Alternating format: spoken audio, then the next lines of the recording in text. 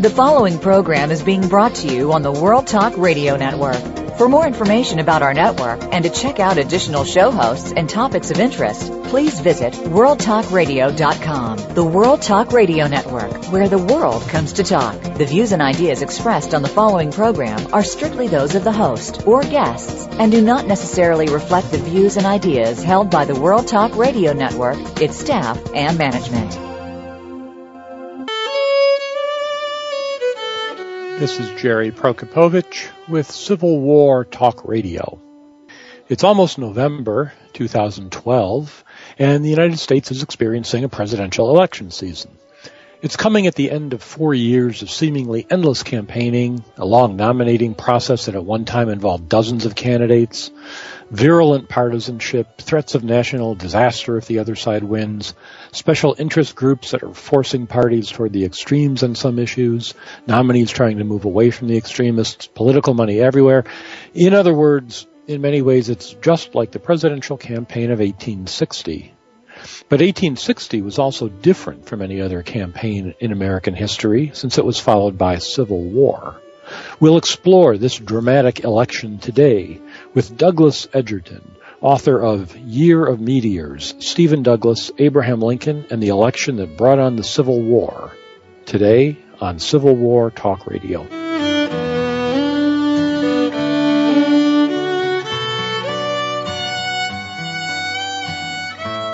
Become our friend on Facebook. Post on our wall your thoughts about our shows and network. Visit facebook.com/World Talk Radio. Want to know what's going on behind the scenes with your favorite World Talk Radio Network host? How about what's new with our network? Make sure you check out the iRadio blog, a look at what's hot at World Talk Radio and beyond. Visit www.iradioblog.com today. Get the inside scoop on every channel on our network, including breaking news, featured guests, blog posts from our hosts, and much more. Make sure you sign up for our newsletter for even more inside action. Visit iradioblog.com today and stay connected. Listen. The world is talking. The World Talk Radio Variety Channel. Welcome to Civil War Talk Radio. I'm Jerry Prokopovich, coming to you from high atop the Brewster Building, well, actually the third floor out of fourth floors in the Brewster Building, on the campus of East Carolina University in Greenville, North Carolina, on a beautiful autumn afternoon in October of 2012. But as always, speaking just for the show, just for me, not for the host institution, East Carolina University, or its history department or any other subset, and likewise our guest will speak just for himself, not for me or anyone else, anybody who works for anything. Well, it has been a good week this past week here at Civil War Talk Radio World Headquarters for various reasons. The following story comes to mind, which I will tie in momentarily, that after the Battle of Gettysburg, in the aftermath, years after, people discussed frequently what happened, why did the Confederates lose, was Longstreet too slow, did Ewell fail to attack when he should have, was Stuart absent, and General George Pickett is famous for having been asked which of these theories accounts for it. He supposedly replied, I always thought the Yankees had something to do with it. Well, this past week, my home team from my native city, the Detroit Tigers, swept the New York Yankees in 4 straight games to win the American League pennant and go on to the World Series. We don't know who will play yet, but we'll see. But all week, the media analysts on SportsCenter and elsewhere have been discussing the series in terms of A-Rod's slump and Jeter's injury and the Yankees pitching and the Yankees hitting and the Yankees fielding and the Yankees managing, and all analyzing why they lost these games. And all I could think of was to paraphrase General Pickett, I think the Tigers had something to do with it. So I say good luck to Cabrera, Verlander, and the boys as we go to the 11th World Series in Tigers history. If we go back, the previous ones were 06, 84, and 68, then 45, then into prehistory. But the 68 World Series was, for me, a formative event. The same year I visited the Battle of Antietam, the battlefield there, and acquired two lifelong passions, Tiger baseball being one of them. But let's talk about the other one today, the Civil War. In other Civil War talk radio news, the review that I discussed with Harold Holzer earlier this season on a show, a review that I wrote for the HNet website, has appeared. So if you are a member of H-Civ War, or if you just look up that site online, you can read the reviews that are posted there. I reviewed a book called, what was the exact title? Let's get it right. It was called Decided on the Battlefield, Grant, Sherman, and the Election of 1864. And I was quite excited. It sounded like a really good idea for a book to tie in military and political issues together. And it turned out to be really not a good book. And I reviewed it as such. The secondary sources are outdated. The primary sources are random and taken out of compilations. There's no archival research, no meaningful thesis, no fact-checking, on and on. It's safe to say the author will not be on this show because we're not going to waste time with that. So if you want to know more about that book, go to HNet and Google that, and hopefully that review will come up sooner or later. And you can tell me what you think. Send me an email here at East Carolina, and I'll be interested to know what your response is. I don't normally write negative reviews or invite guests on the show whose books are not worthwhile. There's no reason to subject you to that if you're going to listen. But once in a while, the book comes across the desk with a request for review, and you have to call them as I see them. Well, I'm happy to say the guests coming up today and in future shows are not the authors of bad books, at least those that I've read so far, which includes today's. And next week, Brian Wills will join us to talk about George Henry Thomas. Then we'll have Brian Dirk, same first name, no relation, talking about Abraham Lincoln and white America. Then on November 9th, Gail Stevens will be discussing Lew Wallace, author of Ben-Hur and absent wandering division commander at Shiloh. Bobby Horton is provisionally scheduled for November 16th to do some Civil War music for us. Then we'll have Thanksgiving, a week, maybe two. But on November 7th, we'll bring back John Jakes to talk about the great trilogy he wrote many years ago on the Civil War fiction. We don't normally treat Civil War fiction, but once in a while it's too good an opportunity to pass up. And finally, in the news, if you're anxious to encounter Civil War Talk Radio in person, I will be at Providence, Rhode Island on November 3rd, I believe, first Saturday in November, for the Rhode Island Civil War Roundtable meeting. And if you're a member or if you join real quick, I'd be happy to see you there. So you can find out about all these things, future shows, from our website, assistant website to the World Talk Radio site. It's called www.impedimentsofwar.org. Mark Gaffney runs the site, and he also benefits, as I do, from your donations to the show at CWTR. CWTR at AOL.com. That's the PayPal address. Thanks to everyone who has donated this season. That keeps the lights on, keeps the website running, allows me to buy copies of books that our ECU library is slow in obtaining or doesn't have the taxpayer funds to obtain. So appreciate if you can get that. I can also use it for copious quantities of whiskey and cigars, like some of the characters we'll be talking about in a few minutes today. But I don't smoke cigars, so you can be assured your money will not go at least to that vice. But there are others it could go to. We'll talk about some political vices with our guest today, Douglas R. Egerton, author of Year of Meteors, Stephen Douglas, Abraham Lincoln, and the Election That Brought on the Civil War. Professor Egerton, are you there? I am. Welcome to the show. Good to talk to you.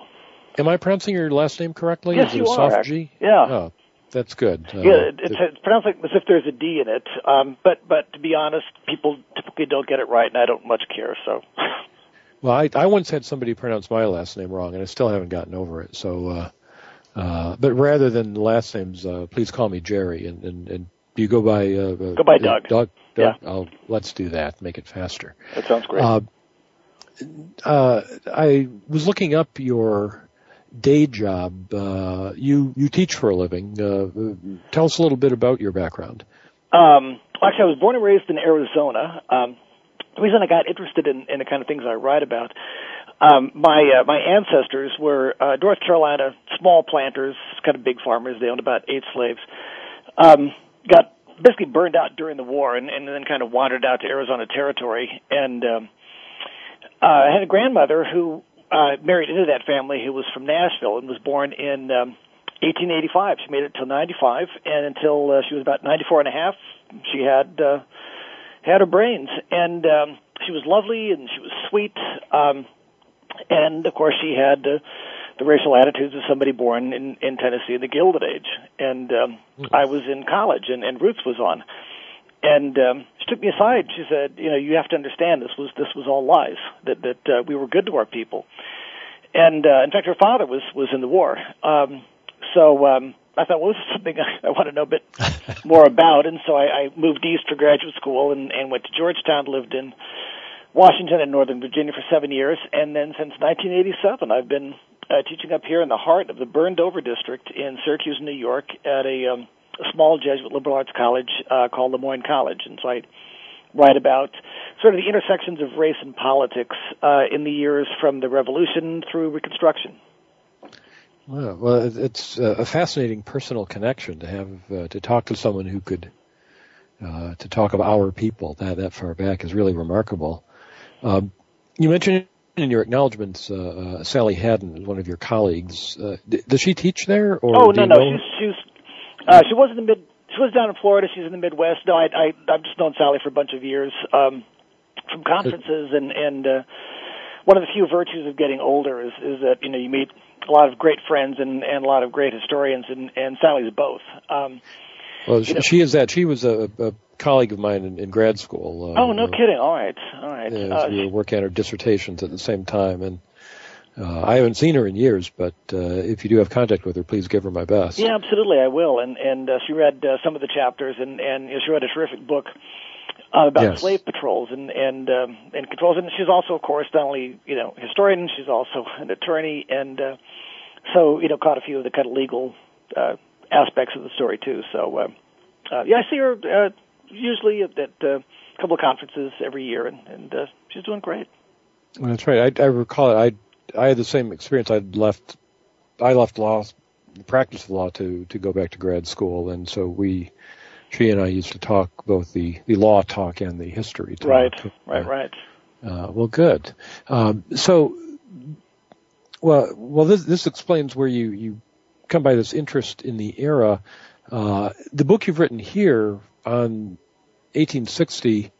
I guess let's start with the title for the listeners who have just randomly picked up the show or listened to every show, but are not necessarily poetry fans. What is the Year of Meteors? What is the source of that? Well, it's a poem written by Walt Whitman. Actually, there were a series of meteor showers in 1859 and 1860, and so Whitman wrote this poem, which is dedicated to John Brown, but he does talk about the coming of the presidential election and how Americans are sort of watching these events with great trepidation. And then ultimately, the meteors, the shooting stars, are the American people and the voters who are getting ready to make this very tough decision. And Whitman, of course, became an enormous fan of Lincoln.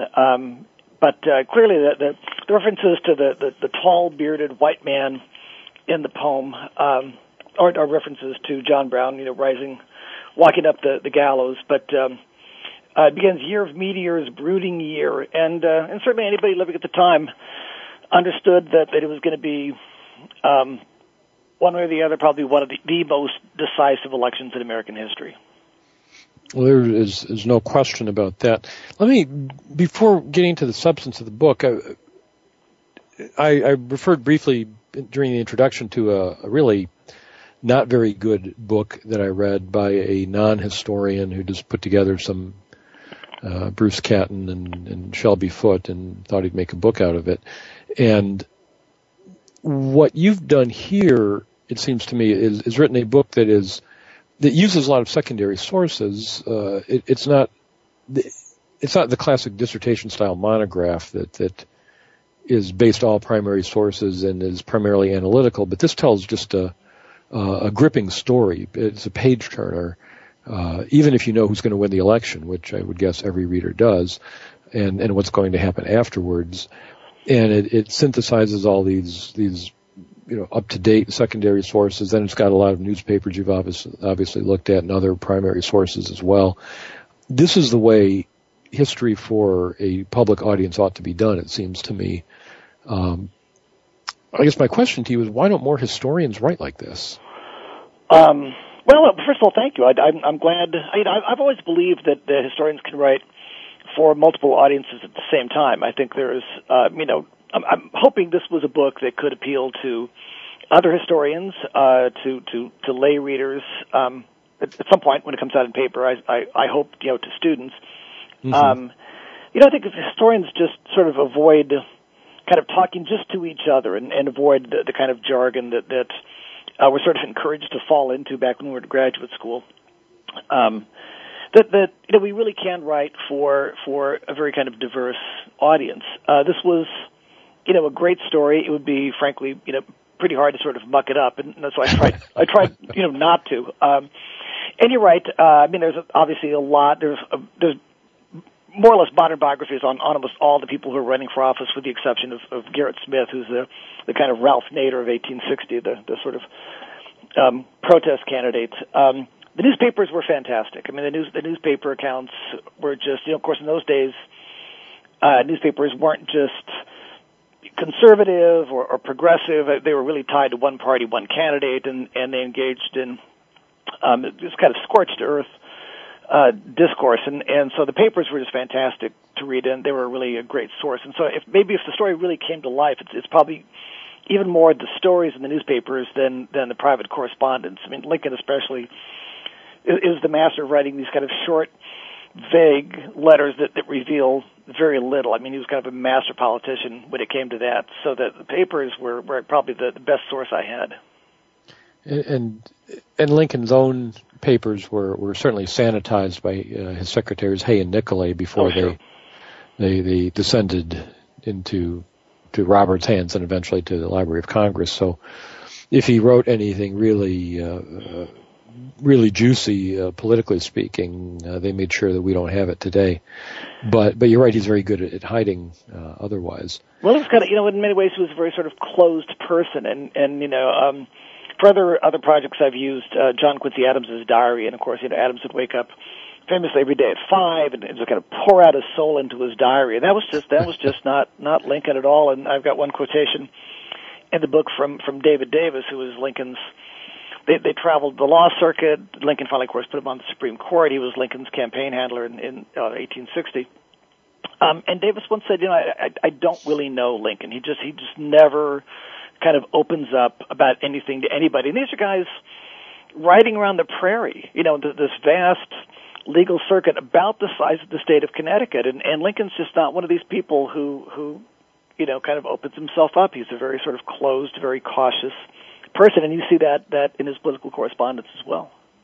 That is one of the many contradictions, I think, that makes Lincoln so fascinating. Such a public man, a politician who's so private, a humorous man who's so melancholy, and so on. Well, we're going to take a short break and come back and talk about Lincoln and Stephen Douglas and the other candidates of 1860 and what it is they were really trying to accomplish. We'll do that in just a moment. When we come back, we're talking today with Douglas Egerton, author of Year of Meteors. I'm Jerry Prokopovich, and this is Civil War Talk Radio.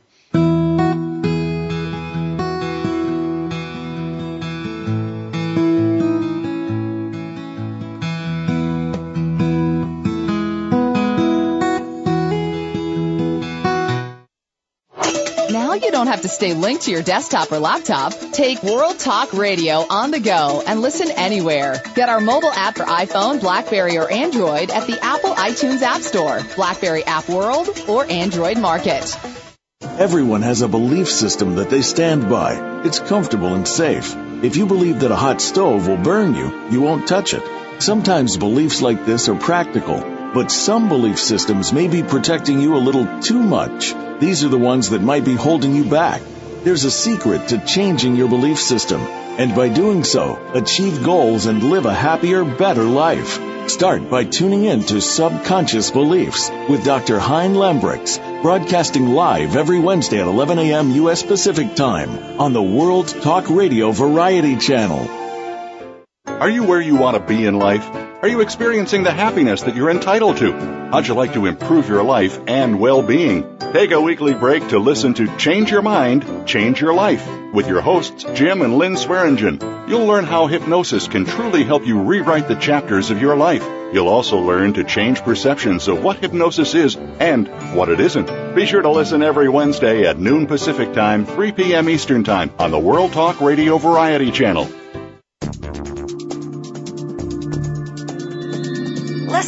Listen. The world is talking. The World Talk Radio Variety Channel.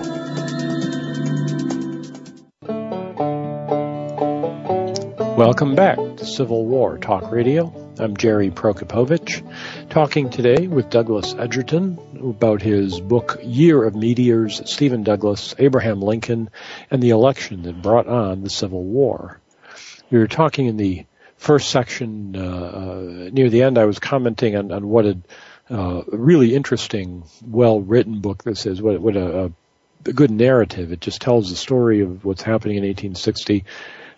In some ways, it reminded me of how I felt. I recall reading Bruce Catton's Centennial Trilogy, and the entire first volume doesn't get you up to Fort Sumter. It's all pre-war, and at first going on and on, saying, when do we get to the war? What's going on here? And then eventually getting swept up in it and feeling like you were there in 1860 and all these fatal choices are being made one place or another.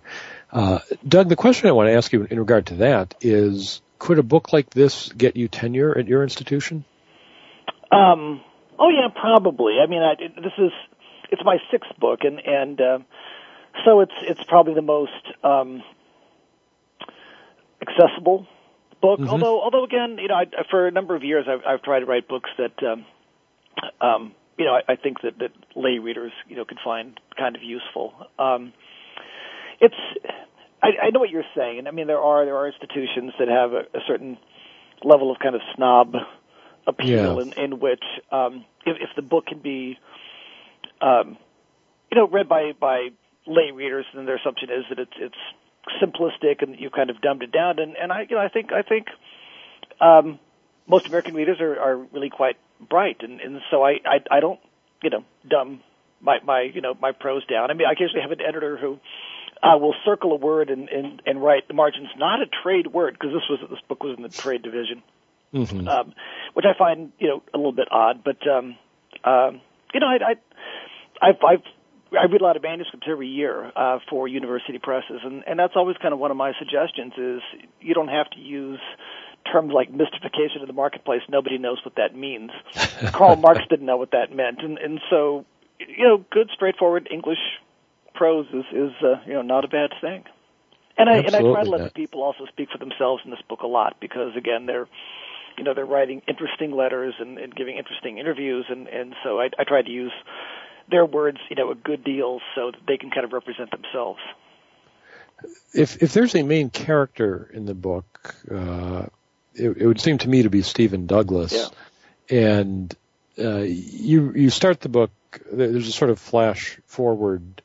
But the real narrative begins in 1854, 6 years before the election. Why that year? Why not 10 years earlier? Why not the year before? What's 1854? Well, of course, that's one of the most important years. In the antebellum period, it's the year that Douglas miscalculates in a spectacular fashion, and his Kansas-Nebraska Act tears asunder the very carefully crafted and probably very tenuous compromise of 1850. It brings Lincoln essentially out of retirement. It creates this whole new anti-Kansas party that comes to be known as the Republican Party, founded in that year.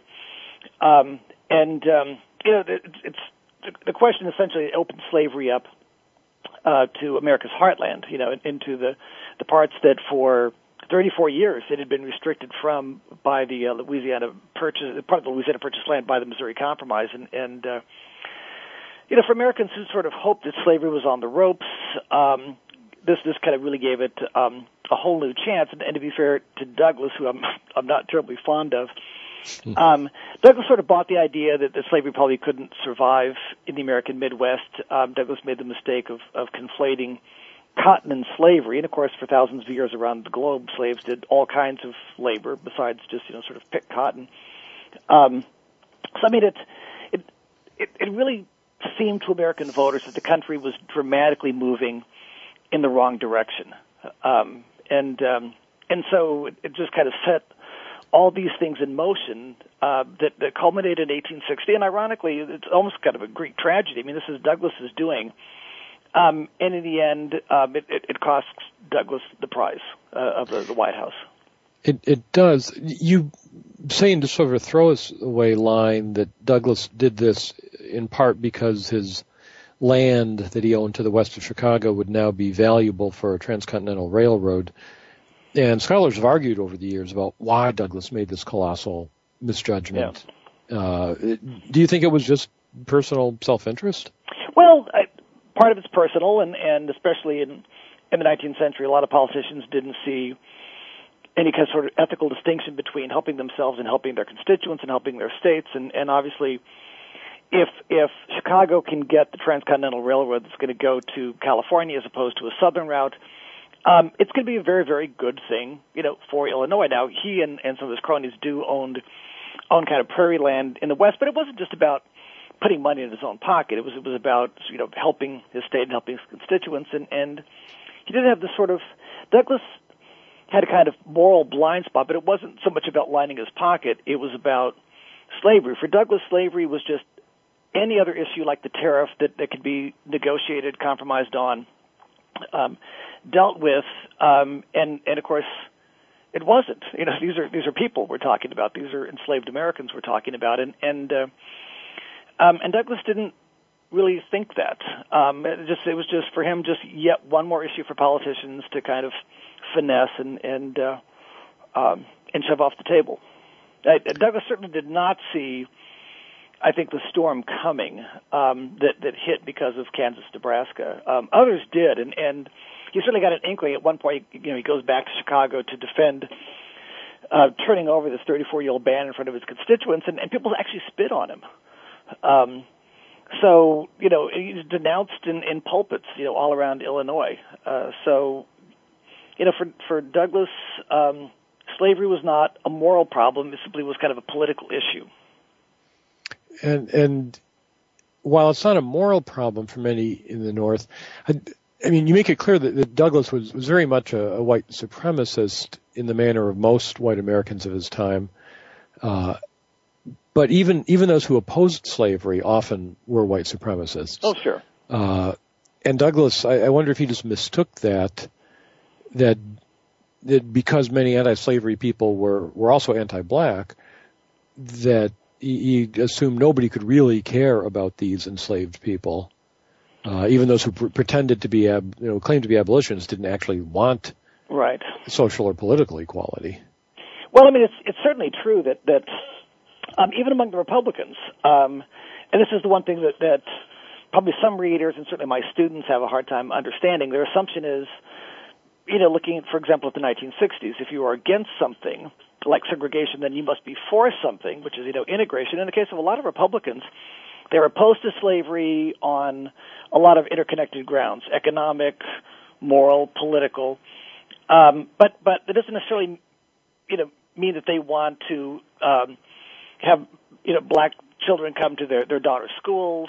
For most of his career, Lincoln makes it very, very clear that he's against slavery. He's also against all these things, and of course, especially the Lincoln-Douglas debates in '58 makes it very clear he's not for black voting rights. He's not for blacks being on juries. He's not for intermarriage. Douglas is kind of race baiting him during, especially the Charleston, Illinois debate.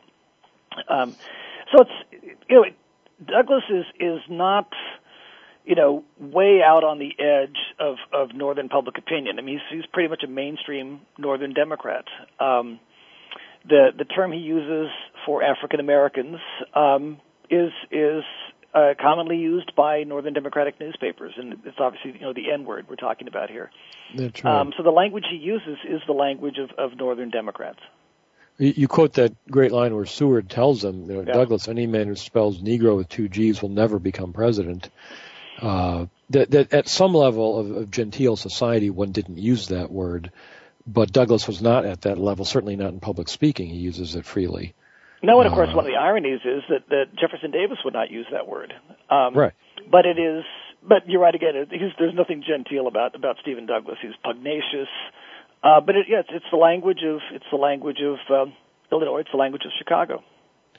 And he's a young man at this time. I mean, he's only 48 when he dies in the summer of 1861, and of course he'd been involved in politics for decades. He got a handful of votes in the 1852 Democratic Convention, almost got the nomination in 56, and had he gotten the nomination in 56 instead of Buchanan, he would have won. And he would have been running for re-election in 1860. We sort of forget how young he was and how long he'd been involved in politics. But of course, he was in terrible shape, drank, even by the standards of the 19th century, excessively, and finally in the summer of 61, his liver just shuts down. Now, one of the things that makes this election of 1860 different is that while you have Douglas early on seeing himself as a front runner to be the Democratic nominee and probably the next president after Buchanan, there's a widespread view that William Henry Seward will become the next Republican candidate. But you've also got people who have been campaigning for years to make sure that the Democrats that nobody wins this election, essentially. Right. The fire eaters, the Yancey and Rhett in particular. Talk about them. Who were they and what did they want?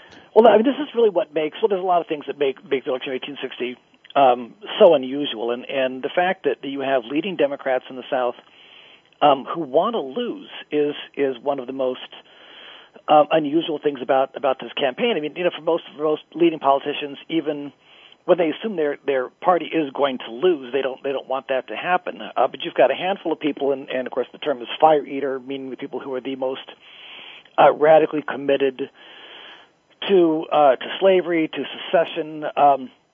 And a handful of people, one of them is William Lowndes Yancey. Yancey was a former Alabama congressman. His nickname at the time was the Prince of the Fire Eaters. He was eloquent. He decided shortly after the Compromise of 1850 that the interests of the planter class were simply not safe in the Union, and was a member of this organization called the League of the South. It was dedicated to convincing other white Southerners that they needed their own separate country. They had to get away from the North and get away from industrialization, and all these immigrants were pouring into northern cities. He had the support, especially of another man, Robert Barnwell Rhett. Rhett was a South Carolinian. He'd also been in politics, but at the time he was most famous for being the publisher of the Charleston Mercury, which was kind of the New York Times of the South. I mean, it was the most important paper in the South. It was the most incendiary, anti-Northern, pro-slavery paper. It was edited by his son, same name. Rhett's name, by the way, was Smith, and when he was a young man, he decided that Smith wasn't romantic enough, so he dropped that and took the name Robert Barnwell Rhett. And they're both at the Charleston Convention in 1860. Yancey has been pushing very hard for federal protection for slavery in the territories. He's got a platform called the Alabama Platform, in which the federal government will commit itself to protecting slavery in the territories, which Douglas is very much opposed to on the grounds of popular sovereignty. The assumption of most white Southerners is that William Henry Seward, who they despise, is going to be the Republican nominee. They've never heard of this guy Lincoln, who kind of comes out of nowhere. They also dislike Douglas. They don't regard Douglas as being kind of properly pro-slavery, but what they really want is out of the country, and so they work very hard to break up the Democratic Party and elect William Seward, which they assume will kind of trigger secession. And in many ways, they get their way. There's a scene in the book where the Democrats just kind of explode in the Charleston Convention, and Southerners walk out and protest. And Yancey's sitting there smiling. I mean, he's just thrilled by this kind of party anarchy because he's going to elect a Republican, and they're going to leave.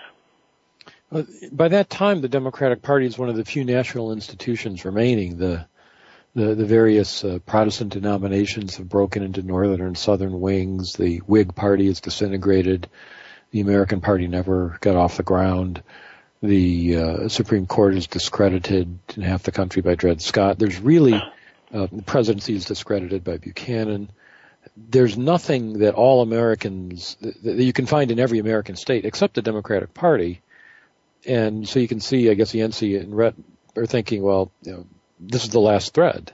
If we once this is snapped, right, there is nothing holding the country together, and they succeed in that. And it's really there's something creepy about him sitting there smiling as the delegates walk out. When we know, the reader knows that his little game may be a success today, but it's going to end on some very bloody battlefields. Right, but of course, it's not going to end well. They don't see that coming, and they're convinced that and I should make it very clear for your listeners, they want secession. They don't want civil war, and they don't think it's going to happen. They've convinced themselves that Yankees are a race of clerks, and there's this kind of common refrain that the planter politicians keep using. One person, James Chestnut, who's a senator from South Carolina and the husband of diarist Mary Chestnut, says he'll happily drink all the blood that's spilled because, of course, it'll be less than a teaspoon, and somebody else adopts that and says they'll happily, mop it up with their handkerchief, and so, they're convinced that they can leave and they'll get away with it, and they're not remotely afraid of Lincoln. He has no military background. He's not, a West Pointer. He has, no military experience, and they're quite positive that they can pull this off. And there is one person I quote watching all these events in Charleston, and he says, I fought besides on the side of Yankees, in the Mexican War, and they know how to fight. This may be a bad idea, and certainly John Brown should have disabused them of the idea that all Yankees were pacifists and clerks. But they don't think there's going to be war. No, it's just as Douglas miscalculates with Kansas, Nebraska, the fire eaters miscalculate with the whole secession idea, which really does lend that tone of Greek tragedy to all the proceedings here. We'll take another break and get to the denouement of our Greek tragedy in just a moment. We're talking today about the 1860 election. The book is Year of Meteors, Stephen Douglas, Abraham Lincoln, and the election that brought on the Civil War. Our guest is Douglas R. Egerton. I'm Jerry Prokopovich. This is Civil War Talk Radio.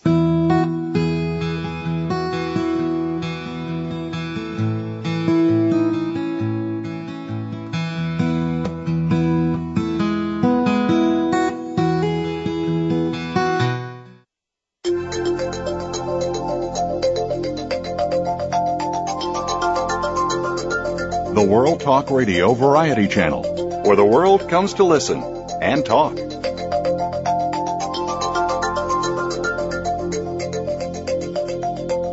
World Talk Radio presents a new kind of health awareness talk show, the Sharon Kleina Hour, Health, Environment, and the Power of Water. Show host Sharon Kleina interviews leading scientists to discover how each of us can become proactive in protecting our personal health environment in an increasingly unhealthy world. Every show offers new information that could save your life. The Sharon Kleina Hour is health from an environmental perspective, your ultimate source for a personal environmental lifestyle. Mondays at 10 a.m. Pacific Time on the World Talk Radio Variety Channel. Want to know what's going on behind the scenes with your favorite World Talk Radio Network host? How about what's new with our network? Make sure you check out the iRadio blog, a look at what's hot at World Talk Radio and beyond. Visit www.iradioblog.com today. Get the inside scoop on every channel on our network, including breaking news, featured guests, blog posts from our hosts, and much more. Make sure you sign up for our newsletter for even more inside action. Visit iradioblog.com today and stay connected.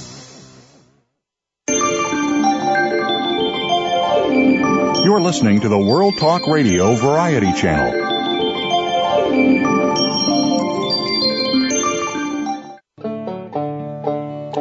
Welcome back to Civil War Talk Radio. I'm Jerry Prokopowicz, talking with Doug Egerton about Year of Meteors. It's a book about the 1860 election, the presidential election that is followed by Civil War.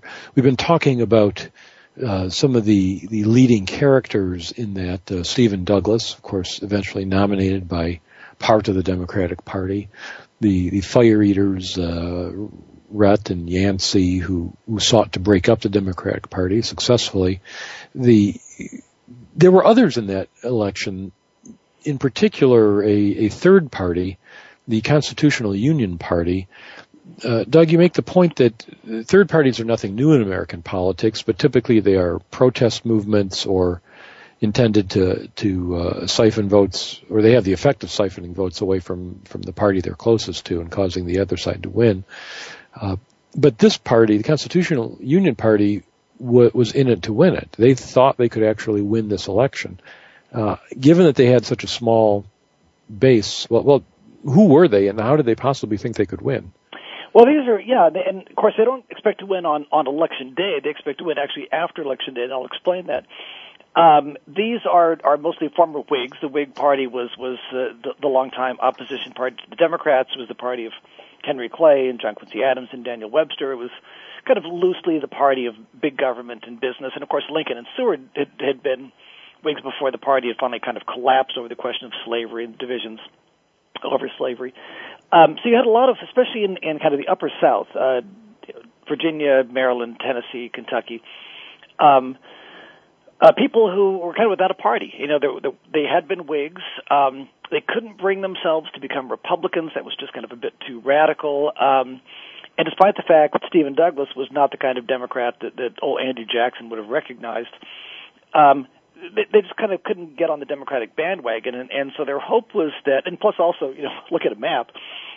If war comes, these states are going to be the front, and they know it. And Virginia, of course, still has a giant slave population. The percentage of slaves is far lower than that of, say, South Carolina, but numerically they've got this giant population, and they're still selling a lot of surplus slaves to the lower South. They're still very invested in maintaining the country and in holding on to slavery. And so they finally meet in Baltimore and call themselves the Constitutional Union Party. They nominate two former Whigs, John Bell of Tennessee, and Edward Everett, who was a very famous orator from Massachusetts. In fact, he's the big name at Gettysburg, not Lincoln. Lincoln was kind of the afterthought. By the time they meet in their convention, the Democrats have exploded. It's pretty clear there's going to be two Democratic candidates, Stephen Douglas and John C. Breckinridge finally becomes the Southern Democratic candidate. So, as you correctly point out, you know, what had been this kind of force of union is now been torn apart. And it's quite possible, therefore, that with a Republican in the contest, and then there's also the potential spoiler of Garrett Smith in New York and New England, it's quite possible that nobody will get that magic 50.1% in the Electoral College. And at that point, of course, it'll go to the House, and the assumption is the House might try to find some kind of middle ground in a debate that increasingly doesn't have a middle ground. So in their convention, they refuse to take a position on slavery and the territories, which, I mean, it sounds kind of odd because they refuse to take a position on the only issue that Americans really care about in 1860. They just talk instead about the Constitution, their loyalty to the Constitution, the flag, to kind of holding the country together, at a time in which party platforms are enormously important. I mean, parties still have platforms, but nobody reads them, you know. But in the 19th century, they do. This party doesn't actually put out a platform. Their platform simply is going to be that they want the Union to hold together. And they actually carry 3 states. And again, that's the hard part to do. Virtually every election has some kind of third-party component. But under our electoral system, actually carrying state, that's the hard part. In 1992, Ross Perot got, 18% of the popular vote, but 0 electoral votes. John Bell carried 3 states, Virginia, Breckinridge's Kentucky, Tennessee, almost carried Maryland, did really, really well in Delaware, and almost stole Missouri from Douglas, which is the only state that Douglas carries. So actually, the third-party candidate came in third in the Electoral College, which is ahead of Stephen Douglas. Douglas got more popular votes by a good margin, but actually came in fourth in the Electoral College. And so their hope was that they wouldn't win in November, but they would win, in December and January when the country sort of coalesced around them and realized that they were the kind of best hope for peace and union. So it's a long shot, but not impossible. I would briefly take issue with the comment about Edward Everett as the main guest at Gettysburg, Lincoln as an afterthought, that Everett was certainly the main speaker, but Lincoln was an integral part of the proceedings from the beginning. But he had a secondary role. He was there to dedicate the cemetery, sure, not to speak. But the so we've looked at Douglas, at Bell, Lincoln. We talk about here all the darn time. We'll move on to Breckinridge, the Southern Democratic candidate. Once the Democratic Party splits and nominates Douglas, and the Southerners nominate Breckinridge, did he intend to win, or was he just planning to break up the Union? Well, I think certainly a lot of his supporters, are secessionists, and that's a charge that Douglas consistently makes, and it's got some merit. Both Yancey and Rhett publicly support Breckinridge, although at one point Rhett says that a Breckinridge victory would be actually a real blow for the white South, because it would convince them that they were safe in the Union. It would give the North 4 more years to become more populous, more industrialized, more powerful. But Breckinridge, I think, is not inherently a secessionist. I should point out that, of course, as soon as the South forms, and of course Kentucky does not secede, but a number of Kentuckians do ride south and fight for the Confederacy, and Breckinridge is one of those. And so he actually kind of abandons his state and fights with a small number of Kentuckians for Jeff Davis. But he does actually very well. He carries 11 states. He carries basically what is going to be the Confederacy. Kind of squeezes out Bell and Maryland and Delaware, but not by much. But in terms of the popular vote, which again doesn't mean that much, he only gets 18.1% of the popular vote. But he comes in second in the Electoral College, and again, that's what really matters. And so, if you look at a map of 1860, that all that South, that's him. Poor Douglas, the guy who everybody agreed would one day sit in the president's chair, barely carries Missouri. He comes in about 400 votes ahead of Bell in Missouri, and then part of New Jersey, and that's it. So certainly looking at a map, Breckinridge is the much more viable candidate, and Breckinridge also had the endorsement of he had, of course, been the sitting vice president, so he has the endorsement of Buchanan, John Tyler, most of, with the exception of Martin Van Buren, who kind of quietly endorses Douglas. Most of the party leaders were hoping that Douglas would get out of the fray and simply turn it over to Breckinridge, hoping that a unified Breckinridge-led ticket could carry the day. Well, now Douglas then finishes last of these 4, but he doesn't go down without a fight.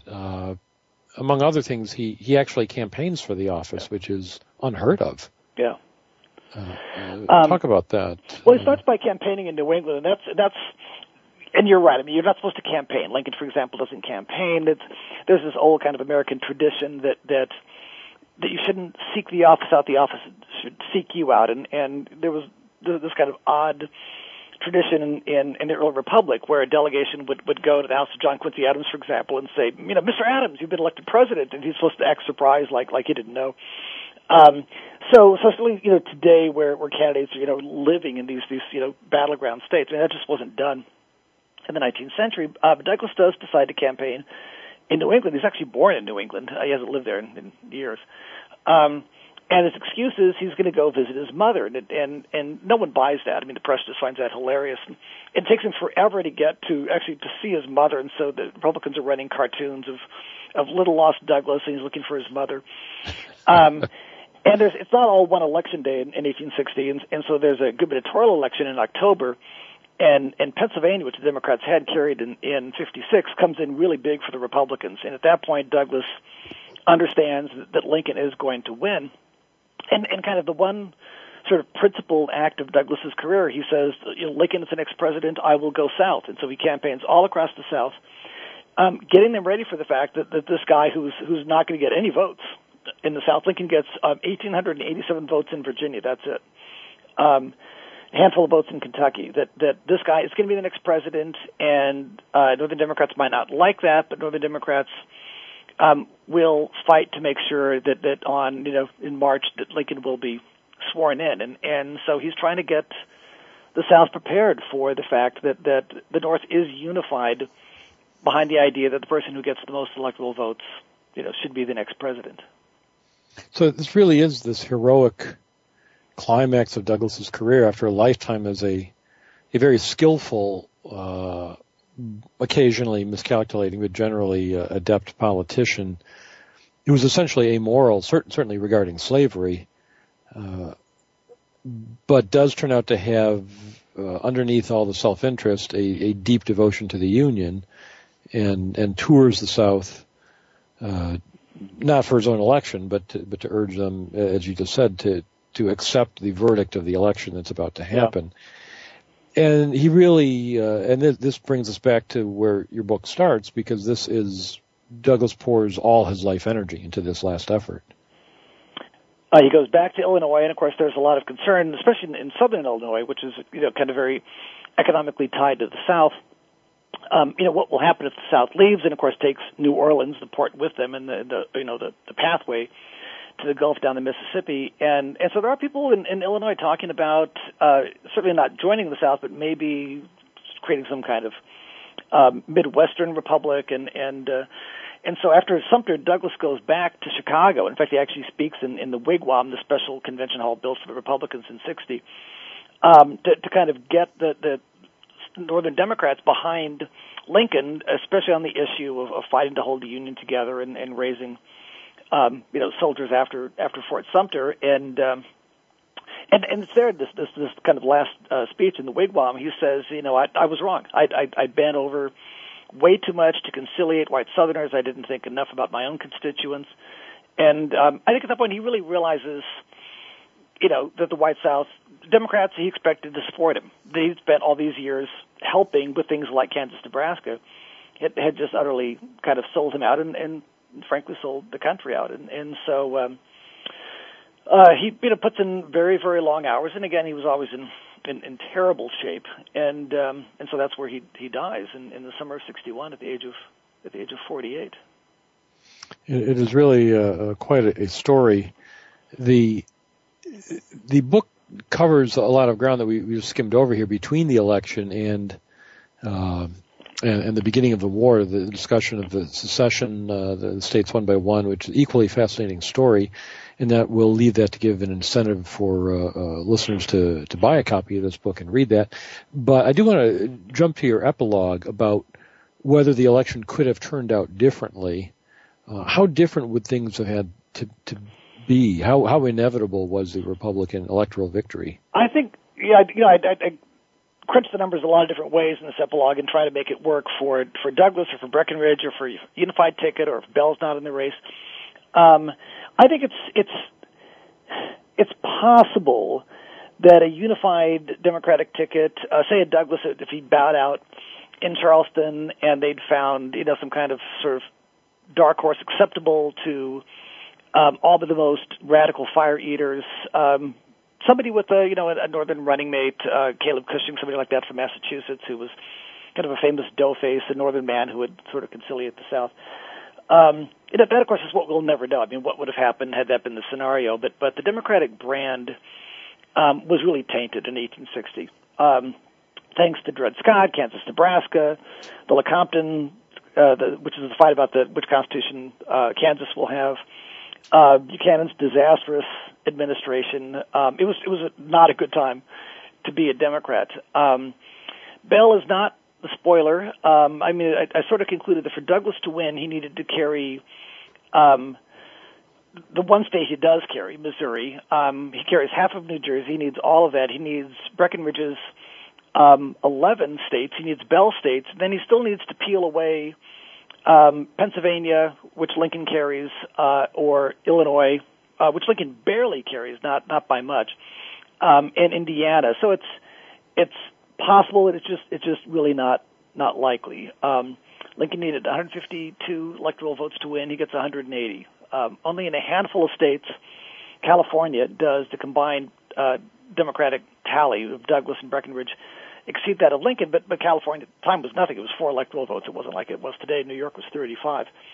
So it seems really implausible that Lincoln was going to lose in 60. The Electoral College is just in his favor in 60. And of course, that's based on population to a large extent. Since Sure. It's based on House of Representatives and Senate combined. So you end up with, in one sense, I suppose that validates at least the strategy of the fire eaters, that the South was being left behind in terms of population, and sooner or later would be outvoted every time. And they just made it a point to see that it happened in 1860, so they could go ahead with their project of secession. Well, it is time, unfortunately, for us to secede from the airwaves. Time always runs out too quickly on the show, but this book really is a delight to read. It was initially a listener suggestion to Civil War Talk Radio that a listener said I ought to read this and invite you on, and I'm very glad I did. Thanks for being on the show. Well, I really appreciate it. It was great to talk to you. And listeners, as always, thank you for listening to Civil War Talk Radio.